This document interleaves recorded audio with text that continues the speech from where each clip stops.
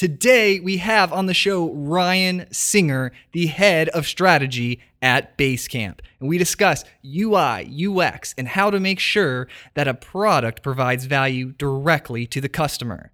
We also get an inside scoop on how Basecamp runs their 6-week development cycle.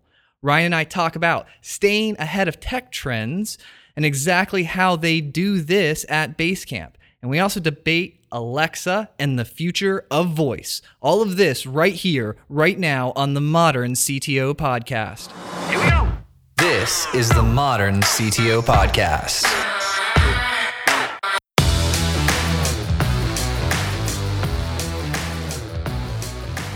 I am so excited. First of all, I'm a huge fan of Basecamp. I had my PR people that I have helped set up the show and get guests. I kind of just tell them that I want awesome experts in these subjects and they go find people. So if I had known that they were going to talk to, go get like Ryan Singer at Basecamp, I'd have been like nervous. I'd be like, no, don't talk to him. He's too important and busy. Like, don't bother Ryan. So tell me a little bit about, what are you doing here? Yeah, right. It's kind of crazy. So I started out as a developer and became a CTO and then started working with different asset holding companies and venture capital, things like that. Being a CTO and, acquiring different businesses and injecting capital. And so I've been doing that for a long time and also a Ruby developer for many years. Cool. And yeah, so I learned all these things and they kept coming up over and over, these lessons and, CTO related business things and everything that's on the track from developer to CTO. So I went out and I started looking at how many other developers, CTOs there were and wrote, and I wanted to share and kind of give back. And I found that about 60 to 80% of all the people that wear the CTO badge were first developers. Yeah, it makes sense. Blew my mind. Yep. So all of a sudden, this experience that I'm having that I feel is very rare is something many other people have. Yep. So I figured, all right, well, I'll start writing and sharing how I screwed up, right? Because I'm the first one to stand up, raise my hand and say, hey, look, guys, I messed up and here's what I learned. And hopefully that'll bring other people value. So I did that and it did. And now people are reaching out like crazy. So your audience is mainly people who are kind of in this intersection of developer background and currently in a CTO role? Yeah, so we have lead developers, people that are in the middle of transitioning from developer to CTO. And then we have very experienced CTOs of, like, our first guest was Adrian Jura. He is a CTO of Epix Entertainment. They're one of the largest mobile gaming companies on earth with 600 developers.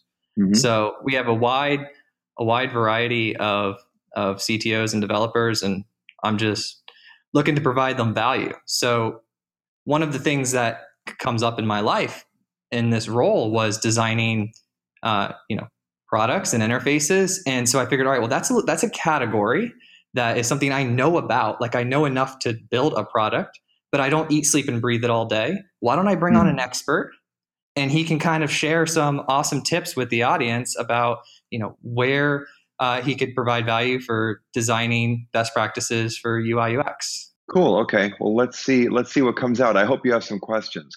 Oh, I have plenty of questions. And so I'll start with a fun question. Have you ever raced Ferraris with DHH?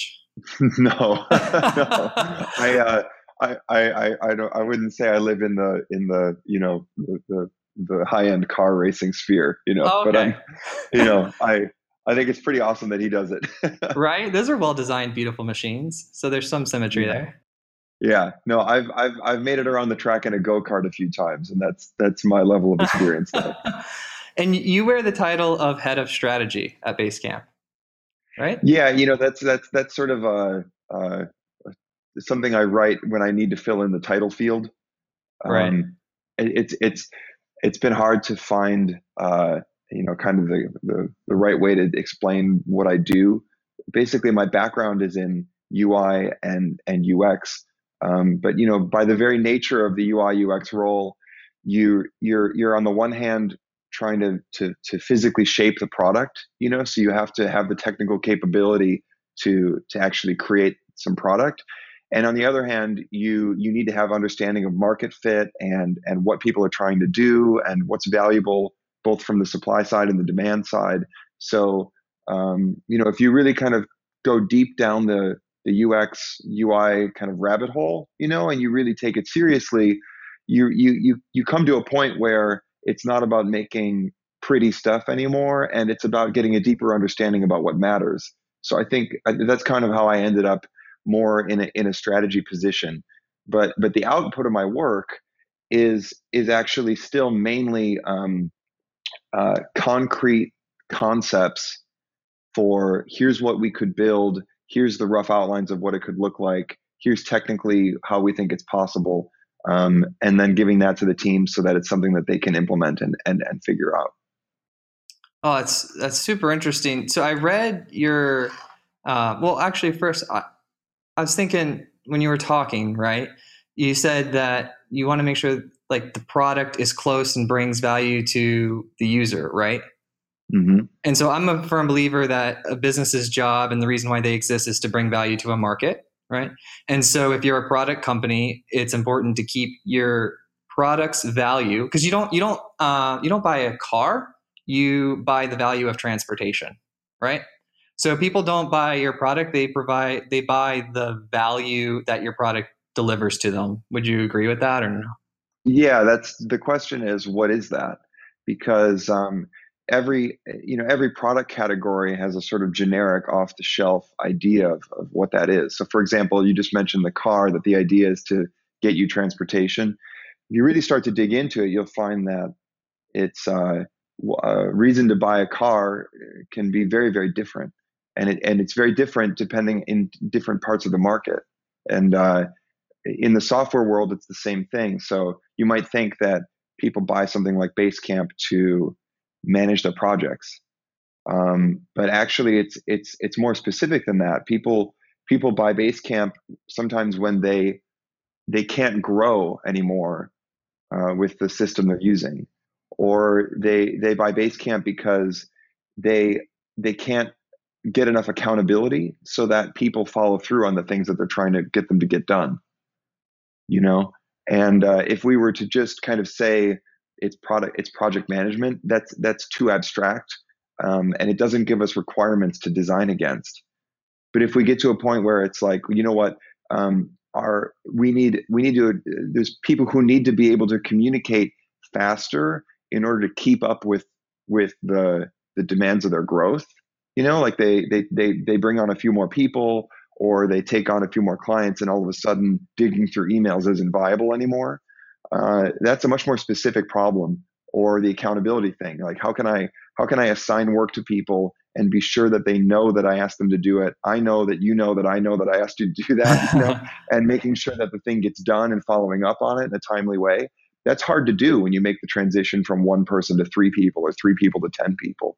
So those are the types of kind of very specific circumstances and outcomes that we try to understand, so that we get to a point where because it's one thing to say it's about transportation or project management. It's another thing to actually understand specifically why these customers choose us out of the available set of options they have. Oh, that's super good. So do you develop personas for these different groups? So, when I think of a persona, I'm sure some fancy design researcher might say differently, but if you just look around at the literature on personas, you're going to have a kind of make-believe person who has a lot of attributes. You know what I mean? So this person is maybe female, 30 years old, works in a certain role, has a certain amount of familiarity with technology, blah, blah, blah, right? Or a certain amount of domain knowledge or whatever it is, right? It's a lot of attributes. And the thing is that if you think in terms of attributes, it doesn't help you, because the real reason that people buy things isn't because of their attributes. It's because of the chain of cause and effect that they're in. It's because of the circumstance that they found themselves in and the outcome that they're trying to get to.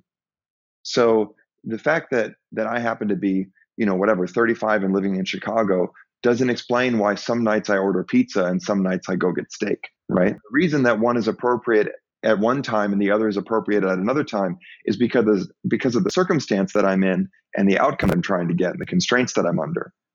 So we want to go from a kind of a demographic type of segmentation to a causal segmentation, right? And these are totally different worlds. So rather than having a kind of a prototype set of attributes, I want to have a prototype circumstance and kind of chain of cause and effect. So that would look more like, instead of it's a company with 3 people and of us in a certain industry, blah blah blah. It would be more like a company that there's the owner of a company, and the company is in a growth spurt, and they're using email to communicate, and they have some people who are not who are separated by time or space. So either they have external partners, or they have people who don't sit around the same table all day, or you know what I mean? Some people who are remote, some kind of a space-time separation. And because of the growth, they reach a point where they can't keep digging through emails anymore because there's more than they can handle, and things are starting to slip. And as they're trying to grow, they start to realize, if we can't let things slip like this anymore, otherwise we're going to start losing our clients, right? So in order to maintain the level of quality that they had when they had fewer clients and fewer people, they need to up their game in terms of how they communicate. So they need some kind of a way to put everything into one place so that they can stay synchronized and everybody knows what's going on now that there's more happening. It's like that's a situation that's evolving through time where they need to make a change. That's really what a market is. So attributes for the persona. And so I was asking, how you guys use personas there, and you mentioned the attributes, and this is why I like talking to people, because everyone has such different experiences, and different experiences breed different perspectives, right? So the way I use personas, right? So primarily my experience is with more niche, like take a niche industry like legal or fitness or something like that, and then develop a product in a specific niche. You guys have a different experience because you develop systems that can be used in like multiple places, right? So it's more abstract in the situations it can be used. But for me, the way I deal with personas is I look at how people are using the MVP. Let's imagine we have an MVP developed. I look at how they're using it, and the people I know are using it, and I develop personas around the actual users who are using it and how they're using it. So I don't say like, I don't look at them detailed first. I kind of look at them as relationship first. So I'll actually pluck the individuals that are using my software and develop the relationship with them, right?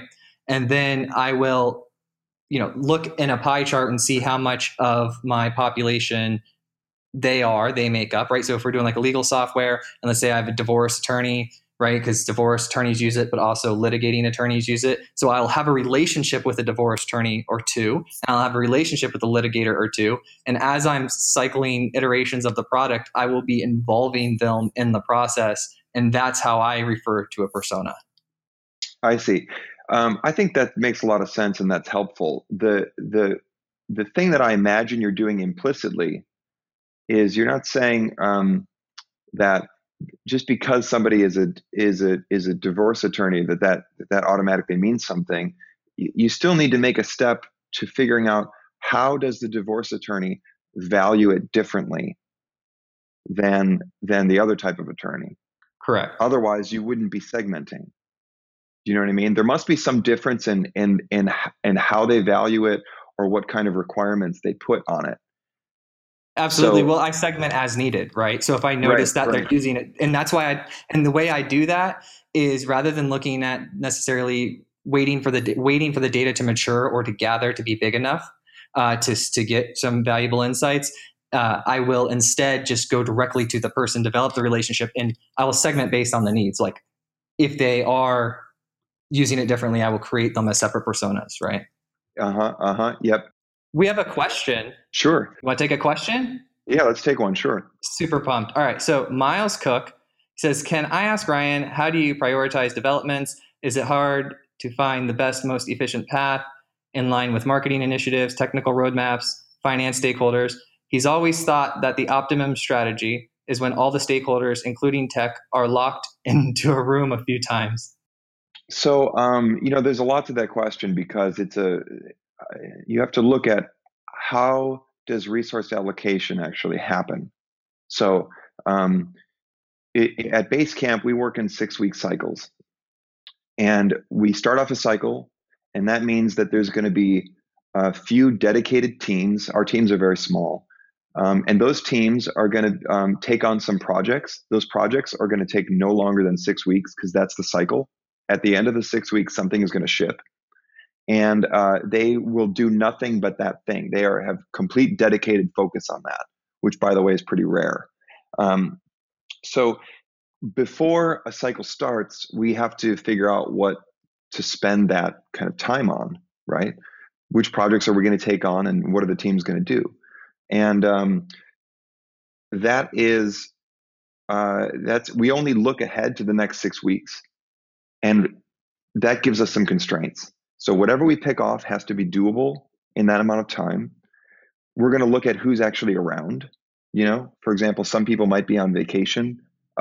Some people might have just wrapped up a really challenging project of a certain type. So we're going to look at who's available, and then we're going to see out of the long menu of things that we could all think up to do, kind of what are the things that are most valuable and also most fitting to what we have available right now. So that already actually narrows it down a lot, and then kind of each of us, Jason and David and I pretty regularly, we'll get around a table before a cycle starts.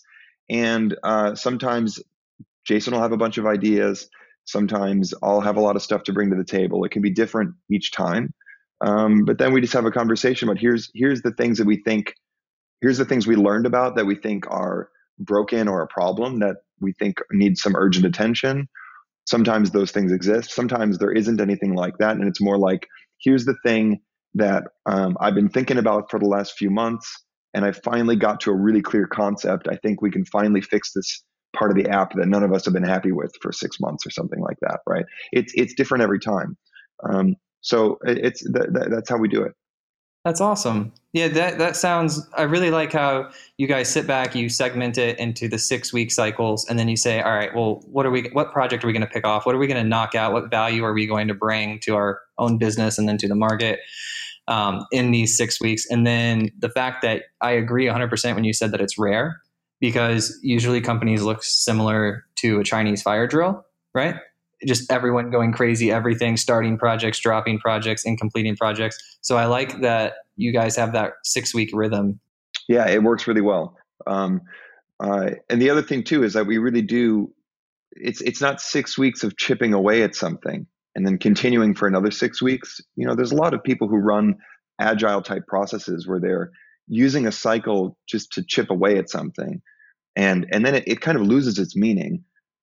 We use the cycle as a budget. If we only have 6 weeks, then that's going to lead us to make different decisions, both in terms of what we choose to bite off, but also how we make cuts and scoping changes and requirements changes during that 6 weeks. Because the only way that we're actually going to ship something at the end of the 6 weeks is if we adjust our plan as we go and actually drop some parts and kind of change our focus throughout the process. And without that deadline, without knowing that we actually have to release something, that's not going to happen. Right. Well, the constraints and anything in life, constraints, they create creativity, right? If you have a cycle and you have 6 weeks and you have a goal, then it activates everyone's creative aspect of how do we achieve this? And that will create an entirely more creative, interesting product and end result. So I was reading your fidelity curve when it comes, the mock-ups and everything that you wrote about. And I love that you started off the article. You started off very well, by the way, saying that it's not black and white. And that's what I get a lot too. People ask, what program do you use? How do you do it all the time? And for me, we have a lot of similarities. You want to just talk a little bit about that, how you guys do your wireframes and design? Well, so in general, we're skeptical of of anything that's not the real thing. So a wireframe is not going to produce a lot of confidence, and an actual spiked prototype, like built-in real code that's rendering in the browser, that's something that's going to inspire confidence. So the closer to the real thing it is, the more we're going to believe it. And the further away it is, the more it's kind of somebody's intention or somebody's hypothesis, you know. So that's kind of just the main theme of the article. And we have to communicate at a high level with sketches when we're first kind of working through an idea. But what we try to do is get to spiking some real code and some real interface elements as soon as possible, because that's the only way that we're really going to figure out what this thing is. I agree. We have another Facebook question. They want to know, how do you keep people that you work with, how do you keep them motivated when things aren't getting done, or just in general? I wouldn't say that we have that problem. I love we it. have, I'm not exactly sure where to attribute that, but we have a few things that I think are working well for us. First of all, if you actually give people the time to do what you've asked them to do, then that's a completely different situation than most working environments. You know, in most cases, you get tasked with a project, but then you get interrupted all day from people in other departments. People from support, people from sales are tugging at your shoulder, asking you to do stuff, and you're kind of squeezing in your real work. You know, and we don't have that culture at Basecamp, and we don't have it because we've been very intentional about not having it. So when a team is asked to work on a project, they're left alone completely. Nobody has a license to interrupt them. Ooh. And they're not being called into meetings. There's nothing for them to do other than work together on the thing that they're taking on. So that's already that makes a huge difference in productivity and morale. And then the second piece is we have a culture of shipping. So we expect to ship every 6 weeks. And it's extremely rare that we don't. And on the occasions when we don't, we look really hard at that and debug it and make sure that we don't repeat the same mistakes. So we're all working really, really hard at shipping, which means actually that everybody gets the satisfaction of feeling like they did something. You know, I mean, shipping gives you that celebratory moment.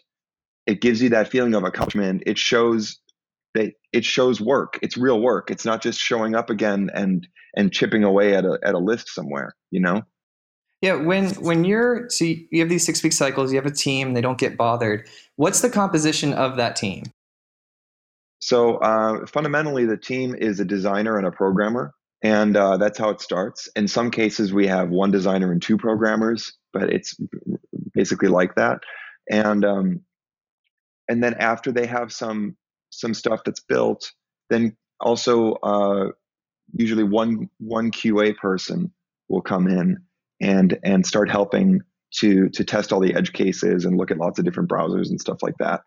And that's fundamentally it. I like that it's lean. So I get, a variety of individuals and experiences that I've had with going into other companies, right? In some companies, you'll actually see some of the business people, they think more is better. So they want a larger volume of developers. And I find myself more often than not chipping back at saying, no, we want higher quality people, smaller, leaner teams. And that's going to give you the better product. Case in point, healthcare.gov. The challenge is that you need to have people who are a bit more of generalists in order to accomplish that. So for example, we don't have anybody in the company who designs but doesn't code, because that just doesn't work. You can't have small teams and short cycles if you have a translation process or a wall that you have to throw things over, where somebody is making a visual design and somebody else is coding it as a front end view.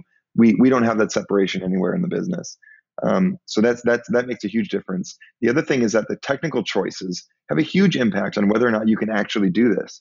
You simply cannot do this unless you're working in a highly productive programming environment, and that's the main motivation behind Rails and now Stimulus, the new JavaScript framework that the guys just released. Wait, what is this? There's a new JavaScript framework that just went online that David and Sam and Javon worked on here, and it's in the spirit of Rails. If you look it up, you'll find it. It just went online within the last couple of days. But these technical decisions, these frameworks that we're using, they're critical for our productivity. We couldn't work in small teams without them. So I think it's important not to just tell people to have small teams, because if you have a big gnarly stack, you're not going to be able to work in a small team, And if you have a wall between visual designers and front end engineers, you're not going to be able to have a small team. And it takes a lot of conscious effort to put those conditions together so you can do that. But man, when you do, it's really rewarding. I agree. Yeah, we develop apps. So I have a company that's how I fund this whole thing. Like, so there's no ads on the podcast. There's nothing to like buy. There's nothing like that, right? I want to give value to other people. So I just use the profit from my app company to roll into here, right? So that's how I deal with it over there, is I keep everybody in small, tight teams, but they're all like uber experts, and the only way, the thing that gives me the edge is that I've been writing code for, 14 plus years. So when I go and I meet with people on a business side of things and we're going back and forth between what's possible, I'm real time able to calculate effort and cost in my head. And there's no going back. There's no two business people meeting, them going back to their separate camps and then coming back and then saying, oh, it is possible. This is the thing. I can give like real time interaction. I want to know team composition, typically designer program, highly skilled people. You reduce the points of communication by having people that can, write code and design and all those great things. When does it hit marketing and communication that you got? Like, where does it in the cycle? Does it hit inside of the 6-week cycle, or is the 6-week cycle only building? How does it get communicated what you did? Well, we don't really have marketing. So we have one guy who takes care of Basecamp.com and our sort of marketing website. Just one person, and he's fantastic. And then we have kind of a routine where usually the designer who worked on the project writes up the announcement. And then sometimes if it's a smaller project, then we've got some great writers over in support. We're not too tightly kind of defined in terms of who can do this and who can't. But somebody will write up an announcement on the day that the thing ships on our blog and says, hey, this is this new feature. Here's what you can do now. Here's how it works. And then we have a kind of an in-app announcement area. Mm-hmm. So when people sign into Basecamp, they'll see a kind of a yellow bar at the top of the screen, and that will link them to the blog post that explains the new feature. And that's basically it. Are you leveraging any of your 6-week cycles? Have you played with or leveraged at all any sort of machine learning? We don't have any problems that call for machine learning right now. So have you personally, have you experimented or played with it at all? Yeah, I'm familiar with it. I've played with it a bit on the kind of analytics side, but it doesn't. We don't currently see any kind of connection between what we need to do for our customers and what machine learning does on the supply side. Excellent. For an individual that is a developer and they're listening to this, and let's make up a situation, right? Let's say that there's a developer who's wearing the CTO label and he's working on a single product right now, and he is getting ready to ship it, or he just has shipped it, and he's pretty much the only person involved. He's maybe working with a designer, but he's mostly just him or her building this product. What sort of ideas, or what's like the most valuable advice you would give that person in relation to UI, UX, product design, lifecycle, anything? I would say that the main thing to focus on is what we have a term in the UI world called affordance. The affordances. So the affordances are like the things that you can act with. So like the buttons, the scroll bars, the links, the way that you can collapse and expose something. So all the interaction points, and the real kind of meat of an interface and a user experience is actually the the placement of the affordances, and then the processes that you can move through by using those affordances. And everything else, the visual style, the colors, the fonts and stuff like that, that's all just a layer on top. And what happens very often is when people start talking about design or UI, it's so easy to get distracted by the visual kind of graphic elements. And those are important. If you don't figure those out, then it's not going to look right. It's not going to feel right. It's not going to be attractive to people. But it's not the bones, and it's more like the clothes, and the bones are the affordances and what we call the flows. And so in order to judge those, you don't look at if you want to judge whether the door opens or closes, you don't look at what type of metal the knob is made out of. Dude, you're reading my mind. Just so you know, I have a Google Doc open, right? I'm going to break from this for a second. I have a Google Doc open, okay? And I'm writing affordances, button scroll bars. And then as you're talking, I'm sitting here saying, all right, well, it's like, a doorknob. And it's like more of like the placement of where the knob is in relation to the door versus like the material. And then as I type that, and then you say that. You start talking about doorknobs, and I'm like, whoa, what is going on? It's the classic example. Yeah, it's totally classical. If you read any kind of text on this subject, these are the door handles and handles on teapots and stuff like that, or what everybody talks about. Really? And it goes back to a book called the ecological approach to perception, or the ecological theory of perception, something like that. It's by J.J. Gibson, and he's the one that really cracked this thing open. And it's the point of view, really, for doing interaction design. Interesting. Because it's the question of not designing visual experiences. It's a question of affording actions. Right. What can happen in what order, and then how do you do it?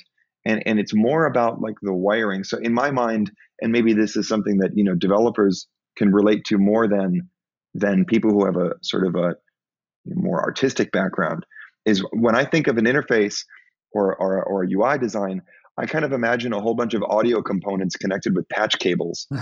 And they could be just in a big pile in the middle of the room, and then you have all these patch cables to connect things in the right way so that you get the signal processing you want to get the sound to come out. And this is a really good metaphor, because honestly, the way that things are connected, the topology is much more important than the kind of the 2D arrangement and the colors and the styles and stuff like that. Yes, you need the 2D arrangement. Yes, graphic design is valuable. Visual design is valuable. It's essential, but it's not the thing that's going to make or break it when you're thinking about whether you functionally do the job or not. Right, and there are way too many boardroom executive hours wasted in meetings arguing over what color the button is. Right. Well, we have that too. We also debate about the font is a little bit too thin or too thick. I mean, like, we have all that stuff too. The difference is that, like, we don't allow it to block us from making progress. I mean, like, we're human beings, and we get into the same debates, and we all care about the same things and stuff like that too that anybody else does. The difference is that we don't let it get in the way. One of the things that I wanted to add on, when it comes to how should the CTO developer think about UI. Mm-hmm. So there's the affordances and the flows. That's the thing to think about. And then the other piece is how do you actually judge whether the affordances and the flows are right or not? And that is the way to think about that is in terms of fitness. So you want to think of it as a fitness function, that you have somebody on the demand side. So somebody who's wanting something, who's trying to get somewhere, who's trying to do something. They are in a process of cause and effect. They're trying to do something, and then they're going to come to the tool, and your tool is either going to enable that or hinder that, or it's going to afford that or it's not. Mm-hmm. Right? So the way to figure out if the tool is doing the right thing is to look at the flow of what the person is trying to do kind of outside of the product, like regardless of the product. You have to kind of make the thing that they're trying to do sort of the fixed parameters, and then the requirements are the things that you're gonna allow to change, to say, okay, what does this feature actually need to do in order to deliver on that? So it's really about that, coming back to that kind of the causality instead of the attributes, right? Right. It's not enough just to think that it's the divorce lawyer versus the other kind, but that what is it about their circumstance that defines what they're trying to do and what's valuable right now? Correct. Have you come across this book called Inspired by Marty Kagan? No, I haven't seen that. My buddy Derek lent it to me, and I started flipping through it, and I don't know, it just got a lot of good information. I haven't read the ecological one that you mentioned, but I'm assuming most of the stuff when you read it, you're like, yep. Yeah, the books that had the biggest impact on me were the ones that took me years to understand. Ooh. And anything that I read that I just say yep to, I actually kind of throw away, because it's not giving me any value if it's not challenging me. Right. Because I can look in a mirror any day and see what I look like today and then be like, okay, there I am. You know what I mean? But to run into something that I don't understand that seems to kind of hold something worthwhile, that's where most of the growth has come from. So, I remember picking up that Gibson book, I don't know, 15, 20 years ago, and being like, man, this is like, what is this about? Right. this seems important, and I don't really understand it. And really, really chewing on that for years. And the same thing with, I learned a ton by studying Christopher Alexander's work. He was a big inspiration for the way that we emphasize kind of, so he's coming from the architecture world, and his main thing is that he doesn't believe in blueprints as the way to design. He thinks that you need to actually go to the site and stand up pieces of wood and put pieces of cardboard around to figure out in the actual space, in the real location, kind of what the right arrangement is and what the right configuration is. And then after you figure that out, then you draw a blueprint to record that, which is a total opposite thing, Right. And so, but these things, it's like some of these things, they really, you spend years going back to the same books and learning. And those are the things that have the biggest impact. Yeah, I find that there's things I've learned, principles or concepts that I've learned, and they mean something new to me every 2 or 3 years, like layer on top of them. We have another question from Facebook here. He wants to know how much time are you spending looking outside? Like, we all know that we look at inside, how our customers are using our product and the value we want to bring them, but how do you balance that with looking outside at, maybe what competitors or other trends, like different solutions that are coming out? How do you look at the outside world? How do you balance that? I don't think it's very relevant. For the most part, the real challenge is fitness. Is like, can I understand? The way that I think about it is, can I understand there's some market of people who buy Basecamp, and I want to understand that. And the more that I understand that, the more that I can stop doing things that take us in the wrong direction, and I can do more things that put us in the center of that. And the more things that we figure out and get right, the bigger our moat is. Because actually, it's a kind of a fallacy that you can just copy another piece of software. There is so much hidden complexity in all of the decisions, especially something that's been kind of running for years. It's a very, very high dimensional space that has been kind of finding its fit over years and years and years and years. And that's hard to copy. So I think that kind of our competitive advantage is our depth of understanding of our customer.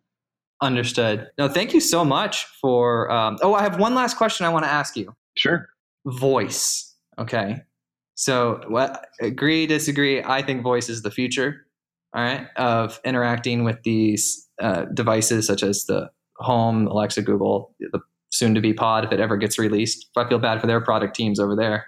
I don't know. They need to adopt your 6-week cycle or something, but because they haven't been able to get the Home Pod out. Yeah. So big fan of it. Have you guys any plans to run one of those 6-week cycles on voice interaction updates for Basecamp skills or anything like that? I have not yet run into a really compelling situation where I feel like we're not doing the job because we don't have voice. I think we could think of a whole lot of like it would be cool if kind of situations, you know. For example, maybe it would be cool to just say like, hey, Basecamp, has anybody updated that the to-dos on blah blah blah yet today or whatever, but I feel like I'm totally making that up. No. I don't have any. It's effective. I love it. So I don't think that you have to do everything. Right. But my question is, I don't understand the circumstances under which it's effective, where somebody says, if this isn't there, this isn't doing it for me. Like, it's not enough to say it's good. It needs to be necessary and it needs to be important so that we do it instead of other things. See, that's the thing. That's the thing, and voice is never going to take over. I disagree. Voice is going to. It's not going to take over because the amount of there are a whole big set of tasks that you can only do with your eyes. We're talking about like human biology here. I mean, a huge chunk of our brain is dedicated to working with visual input. So, for example, when you use your eyes, you can see lots of things at the same time. But when you use speech, everything has to be segmented through time. You can only have one thing at a time and things have to happen in sequence. This is a huge, huge difference that vastly separates different types of task domains, because you can't do some things sequentially. No, that doesn't mean that there isn't. I think there's a huge but I think there's a huge amount of non-consumption. I'm sure that there's a ton of use cases for voice that are going to come up, right? So I'm because we haven't really had computing in that domain, right? So all kinds of use cases are going to appear, and I'm sure that there's like tons of businesses and big money to be made, but that doesn't necessarily mean that there's an either or relationship here. It could totally be a both and relationship where you have a ton of growth in the voice side of things, but at the same time you have also a ton of stability on the visual side of things. So I agree with how you're talking about that you guys are developing what's necessary and what's effective, like 100%. Do you believe that there's any room in your sort of like pie chart allocation of resources for a cycle on the future or a cycle on what's coming next, or some sort of like 80, let's say 95% of your development time is spent on everything, bringing the current value and everything like that. But do you allocate any sort of budget of your time? Yeah, I don't see any difference there. Like, everything we do is the future. Everything that we haven't built yet is our vision of the future. And every 6 weeks we have to make an allocation decision. You know what I mean? Like, so whether it's something that the tech world is excited about, or whether people feel like it's a big new wave, whatever it is, it's competing with a lot of other really good ideas that we have that the tech press isn't writing about, that we think might be the future. You know what I mean? So, for example, like this new JavaScript framework that the guys put out called Stimulus, this is not in sync with what everybody thinks the future is. It's a totally different point of view on how to do a JavaScript framework. But for them, it was the future. Right. And I think that to me is way more interesting than. But you do allocate time to, I mean, that I would say that's, we're on the same page. It's semantics, right? Like that would be, in my mind, you guys allocating towards what the future is. Rather than allocating the time towards trying something that you hear about in the future, you allocate towards time to building something that will be available in the future, but not directly connected to your product, right? It is direct. It is directly connected to the product. Everything we do is connected to the product. We don't do anything that isn't something we're going to sell. And the thing is that sometimes you have something that you want to build, and you don't like the way that you build it, or you don't like the tooling you have, or you feel like the tooling that's available is a hindrance for you. Oh. So then you might make an advance in terms of what you're doing on the supply side, but it's in the service of building the product. No, I think we agree on a lot of these things. With voice, I believe one day it will come up in your 6-week cycle as something that is important enough to be the thing that you choose to work on, even though it's not today. I could imagine that. I'm open to that possibility. But because we look at it every 6 weeks, we are in a very good position to respond to that.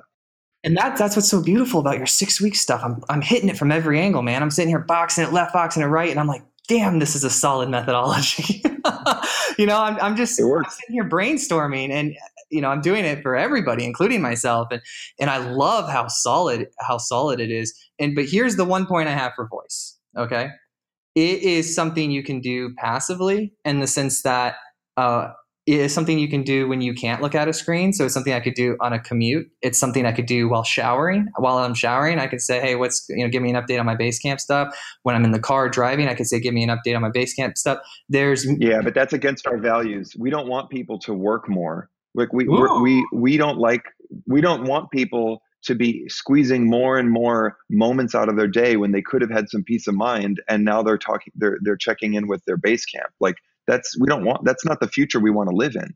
I would much rather enjoy the shower and enjoy the drive, and then open my laptop when I get to work, because now it's time to work. That's subjective to you. All right. So here, I want to counter this. I have time in my life. The amount of time it takes me to tap my iPhone to make it a lot, to flick it open, unlock it, to go and check the task is much longer. And I don't want to say 3 times because I haven't actually measured it. I'm not that guy. So that is a time away. It's stealing time away from me, where as opposed to without walking over, grabbing my phone, unlocking it, opening the app, looking, scrolling, tapping to see where we're at, I could just say, hey, Alexa, where are we at on the Jones project? So I actually gain time, and that would actually be for your values. So it's all perspective, right? No, you're speaking at a level of generality that isn't actionable for an actual business. So the thing is, like, we can't just say saving time is good or having less time is bad or whatever. It's a question about, like, there's a sweet spot for what's valuable, and too slow isn't right, but also too fast isn't right. And the thing is that we need to understand what the range of kind of target values is. What's that sweet spot? All right. And that's something that every business kind of gets to choose for themselves and compete on, So we have our ideas about the sweet spot, and we would have to have I think a significantly deeper discussion to get into the concrete details of every use case and so on to really talk about that. That wouldn't even be that productive. There wouldn't be much, we can get into the details of it, but it's just like, it's similar to like the band thing, right? Every band, they have their song, they form their band, they decide what's right for them. And then everyone gets along with all the other bands, right? Everybody's just kind of, doing their thing, bringing their value.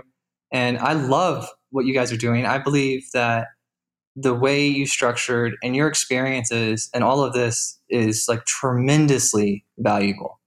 So I sincerely appreciate you sharing with this. Sure thing. Yeah. No, the thing that I'm trying to emphasize here is not that you and I should come to the same point of view on it, but rather that your listeners who are in decision-making roles, that they should not be satisfied with generalities that like fast is good or something like that, but that they should come to a definition of the sweet spot for their market, for their product that's specific to what they're doing. I'll give you one quick example before we wrap up here. Mm-hmm. We were tracking the amount. Actually, Jason and David talked about this on. We have a podcast now called Rework, and they answered some questions on the most recent episode, and they were talking about this example. We were optimizing the response time from our support team for a while, and the thing was that faster was better. When you go from 1 day to 10 hours to 5 hours to 2 hours, it's better. But when you start to get to, is it a 10-minute response or a 5-minute response or a 2-minute response? You start to create a really painful environment where there's an unnecessary stress. Getting to that 2-minute mark is hard on people, and it's not necessarily valuable. So that's exactly the kind of thing that we want to look at in everything that we're optimizing, and say that this is a bell curve. It's not just an open-ended rising thing, and we need to figure out where on the x-axis the center of that thing is. I fully agree. Over-optimization can be a huge problem, just as over-engineering can. That's very valuable advice.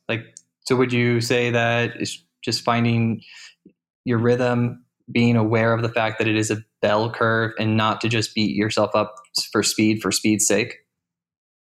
Well, it's about being conscious of what your goal is. Right. If you just think more is better, that's not a goal. That's a stiff policy that's not connected to an understanding of reality, because nothing's like that. There's no system where more is just better. Everything has a limit where it becomes something else. Yeah, law of diminishing returns too. Fantastic. Thank you so much, Ryan. Thanks a lot. Yeah, happy to be here.